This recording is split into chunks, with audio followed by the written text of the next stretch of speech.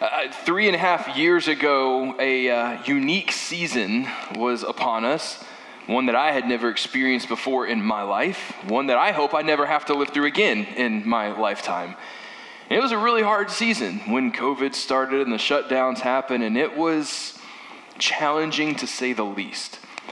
I think what COVID did in many ways was reveal people's hearts. We got to see some really cool things as people came together and served each other and did a lot of good. And we saw a lot of good that was really in people as it came out in this season. We also saw a lot of hurt that was just beneath the surface that really came out in some not so pleasant ways necessarily. I think one of the major things that we saw about the hearts of people in this connected generation and time that we're living in is the need for community. It's the need for connection, the need to be together in person, face to face, as everything transitioned online. And don't get me wrong, I am so excited for our ability here at Grace to stream our services, church online community. I am so thrilled that you guys are joining us this morning, and we have this ability that if you're part of our church family and you go on vacation over a Sunday, that you can still stay connected about what we're talking about and still stay plugged in. For those at Heritage Green, or maybe you're just my parents and want to see your baby boy talk about the Word of God. Hey, Mom. Hey, Dad. Right? We're so excited that it allows for us to do those kinds of things, but that is not a replacement for being in person. It can't be. And if we think about it in another context, we know this to be true, right? If I tell my parents that video calling was all they needed to do, they never needed to come see their grandkids, you want to take a guess on how that's going to go? Not good, right? I'm so thankful that we can video chat and they can see their grandkids as they're like 5 or 6 hours from here. But if I tried saying, we can just FaceTime at Thanksgiving, Christmas. We can FaceTime over their birthdays. You don't need to come see them. We're not going to make any trips to see you guys. They say, like, you're cute. We'll see you next weekend, right? Like that ain't happening. There is something about being together, about face to face, that it is so crucial to our world today. It's fascinating how even science is figuring this out. They're a little slow sometimes in figuring out some of these things that we know to be true.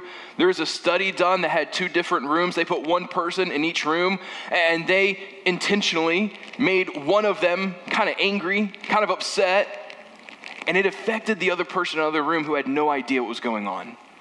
Right? There is something about the way we are created, the way that we are designed, that we crave that community, that connection. There's something about this world that we live in, that it is built into who we are as people.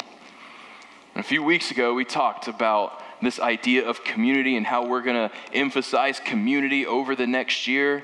We're going to do some different things as a church. We're going to do things like our second Sunday summer socials that we've had so far, and we're going to emphasize life groups and staying connected in community here within these walls, because this is one large group, and it's really hard to know everybody in this room and in this space, so we need those smaller communities to belong to and to know people and be known by others.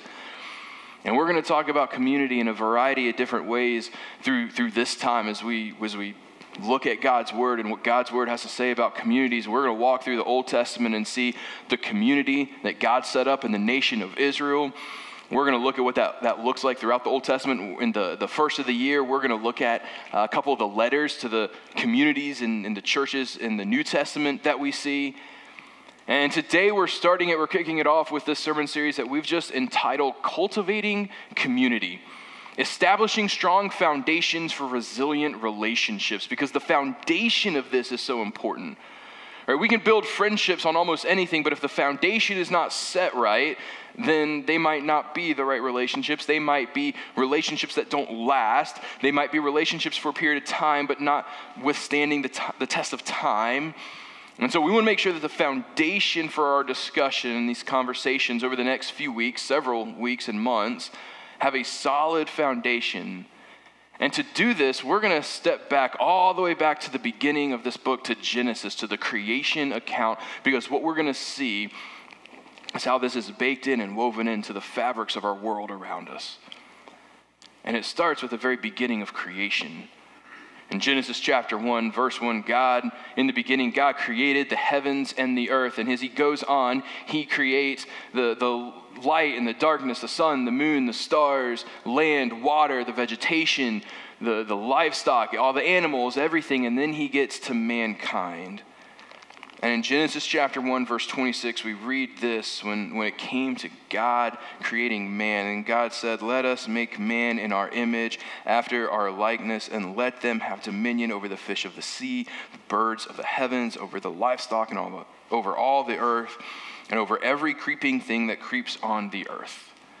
Right? And this is unique about humanity. This is unique about you and me. No other aspect of creation was created in the image of God in the same way that we are. No other aspect of creation was created in the image of God the way we are. But what I want us to see from this is the first part of it. God said, "Let us make man in our image, in our likeness." Now, we firmly believe we serve one God. There is one true God. His name is Yahweh. He created everything. So what is this us? What is this our? What is this plurality that we see here? And as we look through Scripture, we get this idea of the Trinity, that God exists in three forms: God the Father, God the Son, and God the Spirit.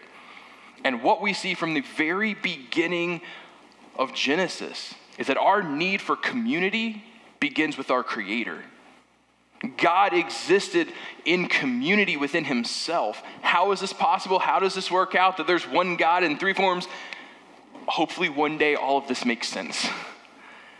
This is something that we wrestle with and we struggle. Our minds can't comprehend the vastness of this amazing truth that we serve one God who exists in three ways. But the beautiful and the crazy thing about this is that every part of God, all three of these different parts, unique parts that are also fully God, are present in creation.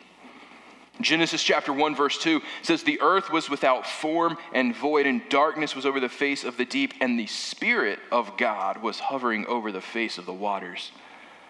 The first aspect of God here that we're introduced to in the creation story is the Spirit of God. In John chapter 1, when we hop over to the New Testament, he mirrors the beginning part of Genesis as he's drawing the reader back to the creation of the world, as how he starts the gospel account of Jesus Christ. In the beginning was the Word, and the Word was with God, and the Word was God. He was in the beginning with God. All things were made through him, and without him was not anything made that was made. A few verses later, when we jump down to verse 14, we see that John is not just referring to a random word, but he has a very specific understanding of what this word is. In verse 14, it says, "And the Word became flesh and dwelt among us. And we have seen his glory, glory as of the only Son from the Father, full of grace and truth." This word is not a random word. This word is speaking about Jesus. John is referring to Jesus, God the Son, present at creation, through whom all things were made and have been made that we see in this world around us. All throughout Jesus' ministry, we see Jesus referring to his Father in heaven, God the Father, referring to the Father. And so we see this distinction throughout the Gospels. But in Hebrews, we see that even at creation, there was this distinction. Hebrews 1:1-2 says, "Long ago, at many times and in many ways, God spoke to our fathers by the prophets. But in these last days, he has spoken to us by his Son, whom he appointed the heir of all things, through whom he also created the world." So even back in the creation account, God, through his Son, there's this distinction that Hebrews points out was even there in the beginning, created everything that we have. So in the creation account, we have God the Spirit, God the Son, and God the Father all present. And there is this unique and amazing way that God, this one true God, one God, exists in these three forms within himself, experiences this community, God the Father, God the Son, and God the Spirit. And so it seems that this is an aspect that came from our Creator into us, that as God exists in community, we too were designed in the image of God to live in community with others. This is in fact what we see when we get the first not good in the creation story, right? Everything that God makes on every day, the day finishes and God says, it is good. Creates the light and the darkness, it is good. Creates the land and the waters, it is good. Creates vegetation, it is good. Creates animals, it is good. Creates mankind, humanity, and it is very good until we get to Genesis chapter 2. In Genesis chapter 2, verse 18, it says, then the Lord God said, it is not good that the man should be alone. I will make him a helper fit for him. And so God causes all the animals to come. Adam starts naming all the animals, trying to find a helper. Verse 20 says, the man gave names to all the livestock, to all the birds of the heavens, to every beast of the field. But for Adam, there is not found a helper fit for him. Cue all the jokes here about how it's never been good for men to be alone, right? How much trouble men can get in when we're alone, right? Don't side-eye anybody here. We don't need any of that this morning, right? But it's just how we're created, right? It's back to the creation story. This is just who we are. This is how God made us to be. We get in trouble when we're left to our own, right? Okay, maybe not quite. This isn't just about Adam being on his own. This is a deeper theology about humanity, about how we are not designed to be by ourselves. And so God causes this sleep to fall over Adam, takes a rib out of his side and creates Eve, creates woman. Adam wakes up and sees her and whoa, man. And we have Adam and Eve. And so many times we look at this story and we see that we are created for more than just being alone. We were created for community. We were created for relationship. And we look at the story and so many times we want to draw this parallel to marriage. We read and reference this story in marriage ceremonies. And there is a connection, don't get me wrong. There is great community that happens in marriage. Right? You can talk to the other person, you support the other person, you bounce ideas off of, give your spouse a little push when they need a little push, right? There is this mystery that created in the image of God, I think that we replicate in his oneness, that there is one God existing in three forms, that Scripture talks about a unity that happens in marriage, that now there is one, but there's still two distinct people. Right? You don't lose your identity when you enter this marriage, but there is a oneness in marriage as we mirror the oneness of God, and yet he exists in three. There's all of these amazing parallels that happen in this marriage. But mankind was not created to marry. Right? We look at Jesus and his life and what he taught in the New Testament authors in the New Testament, and we see that mankind was not designed, our purpose, our ultimate goal is not marriage. Paul puts it this way in 1 Corinthians 7, verse 8. It says, to the unmarried and to the widows, I say, it is good for them to remain single as I am. Right? Marriage is good. Marriage is great. It is not an ultimate goal. And what Paul goes on to expand upon here is that those who are single have this amazing opportunity to stay focused on God. To stay focused on the kingdom of God and what God is doing in this world, to extend the kingdom of God in this world, to glorify God and make his name known in this world without being distracted. And those who are married, we find ourselves distracted. We find ourselves distracted because we have a spouse to provide for and kids to provide for. If we have kids, we have things of this world that we need to be concerned about because we have a family to support. And so it is not an ultimate goal. Men were not created for marriage. Women were not created for marriage.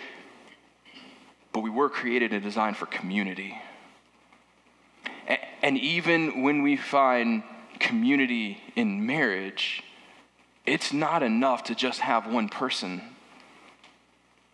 It's not enough just to have one person. If you're single, you even need more than one friend that you share everything with, that encourages you, that you go to all the time. You need more than one person. We can't do this alone. We were created and designed for relationship, for community, and it can't be just one person. So whether you're single or married, we have got to find a community and people around us to support us, to encourage us, to bounce ideas off of, to share the burdens that we carry. We cannot do this alone. It's fascinating how these studies and research today is verifying this truth. There's a Harvard study that studied the isolation, loneliness in our world today. And they found that extended periods of isolation and loneliness leads to increased risk of depression, heart disease, and symptoms of PTSD, similar to PTSD. Fascinating how all of that can come just from being isolated and by ourselves. It's just one of the reasons why there's a lot of legislation and movements trying to get rid of solitary confinement from prisons because of what it does to people at a deep level. What's even more fascinating is that the inverse is true according to other studies.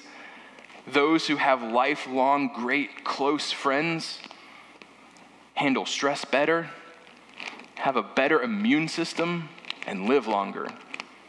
How in the world is friendship connected to your immune system?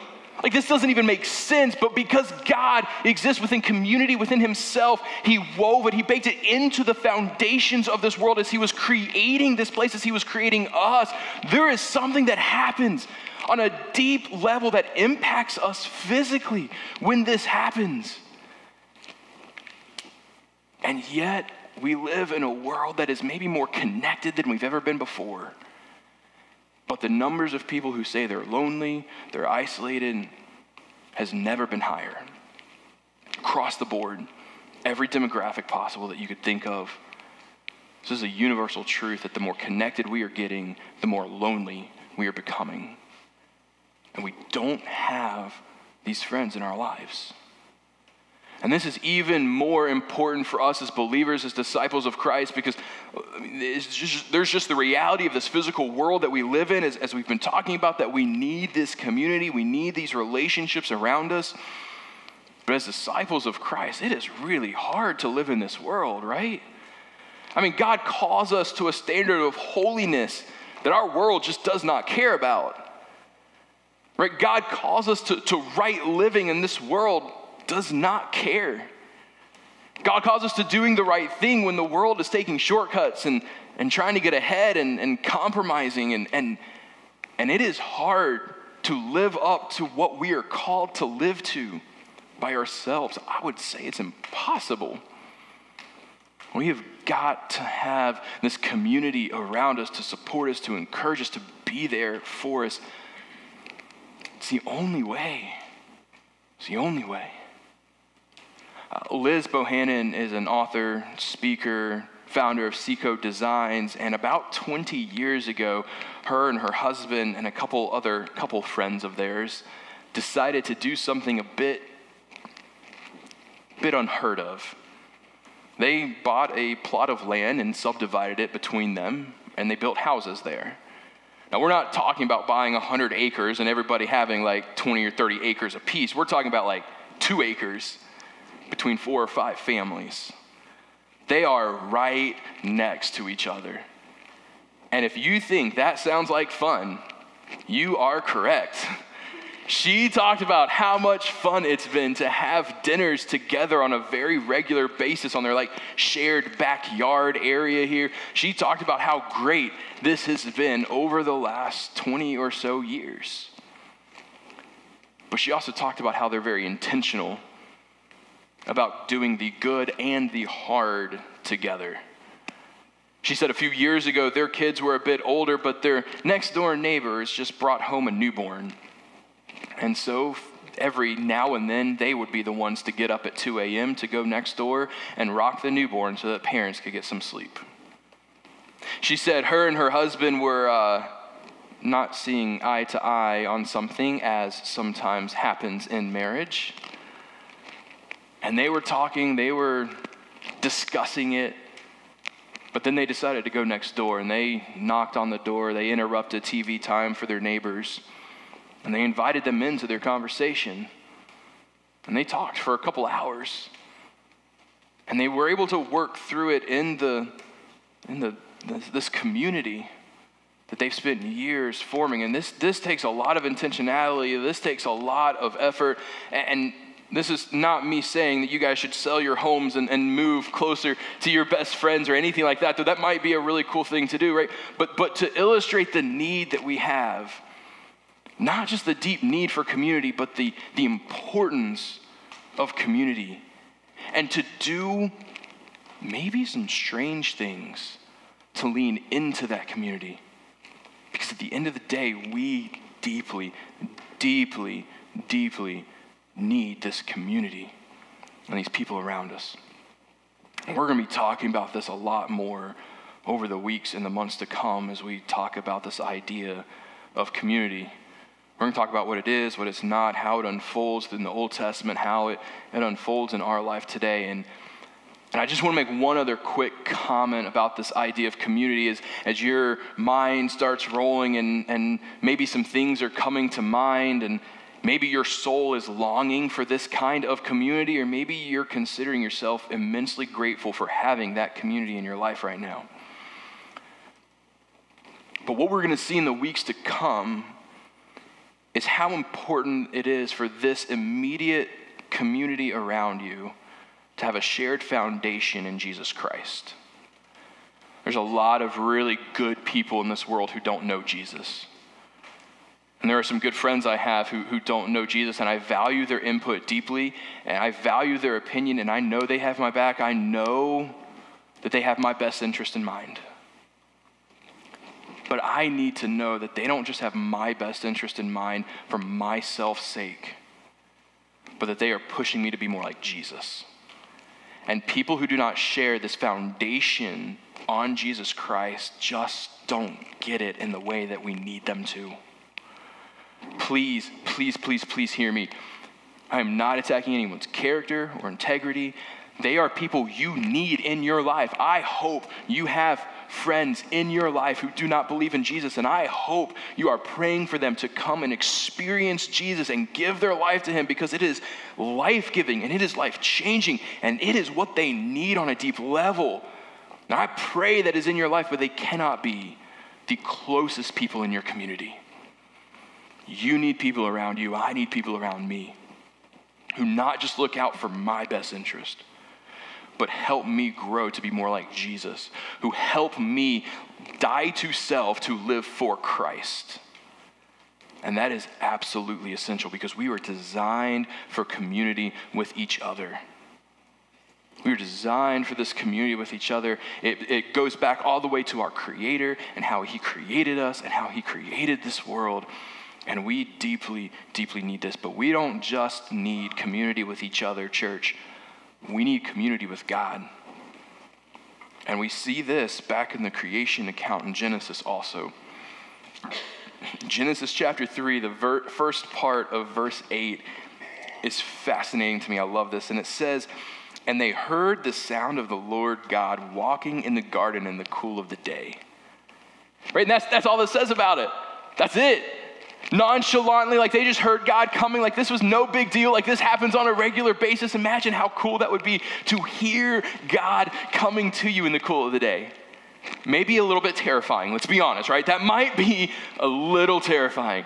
But this was so normal, because God created us not just for community with each other, but community with him. And when sin came into this world, sin broke that relationship. At the end of the day, that is the devastation of sin. There may be other consequences in other ways, but at the heart and the core, the deepest problem with sin in this world is it separates us from God. And there's nothing we can do to fix it. So God sent his son. God the Son came in the flesh in the person of Jesus Christ to die on a cross to restore that relationship between us and God. And thanks to his sacrifice on the cross and his resurrection 3 days later, we can now hear God coming to us in the cool of the day. And it looks a little different. It may sound a little different. We still live in a fallen and broken world, but we were designed, we were created not just for community with each other, but for community and relationship with God. And until we find that, until we enter into that relationship with God, something will be off. Something will be missing. So if you've not decided to enter into that relationship with God yet, I don't want you to wait another moment. Please come find myself or someone else here and ask, and we will be glad to pray with you and talk you through what this looks like and what this means. And as we continue our worship this morning, we are going to continue in celebrating communion together, because this act of communion reminds us and points us to what Christ did on the cross. The bread representing his body broken for us, and the cup representing his blood shed for us. So I'm going to pray for us, and then we're going to have our time of communion. I'm going to be down here, and there'll be others from our prayer team around. And I just want to invite you, if you've not given your life to Christ, to come find us, come talk to us. We're going to allow some space this morning after I pray for you to reflect and hear from the Spirit of God this morning. Speak to your soul and speak to your spirit. And then when you're ready, go ahead and take communion on your own. Father God, we are so grateful for your Son and the sacrifice he made on the cross. God, we're grateful for this insight of your word, of Scripture, into the creation story and the creation narrative that shows us how you exist in community, that shows us how you wove this need for community into the fabric of this world that we live in. And we see this playing out all around us today. And God, I just pray that we will start realizing our need for this deep community around us, people to support us, encourage us, to help carry whatever we're carrying. God, may we deepen our dependence on you and on others. And God, for anyone here today or listening online, tuning in online, I pray for anyone who doesn't know you yet, that they make that decision to enter into that relationship with you that you made possible through your Son on the cross. And it's in the powerful name of Jesus we pray. Amen.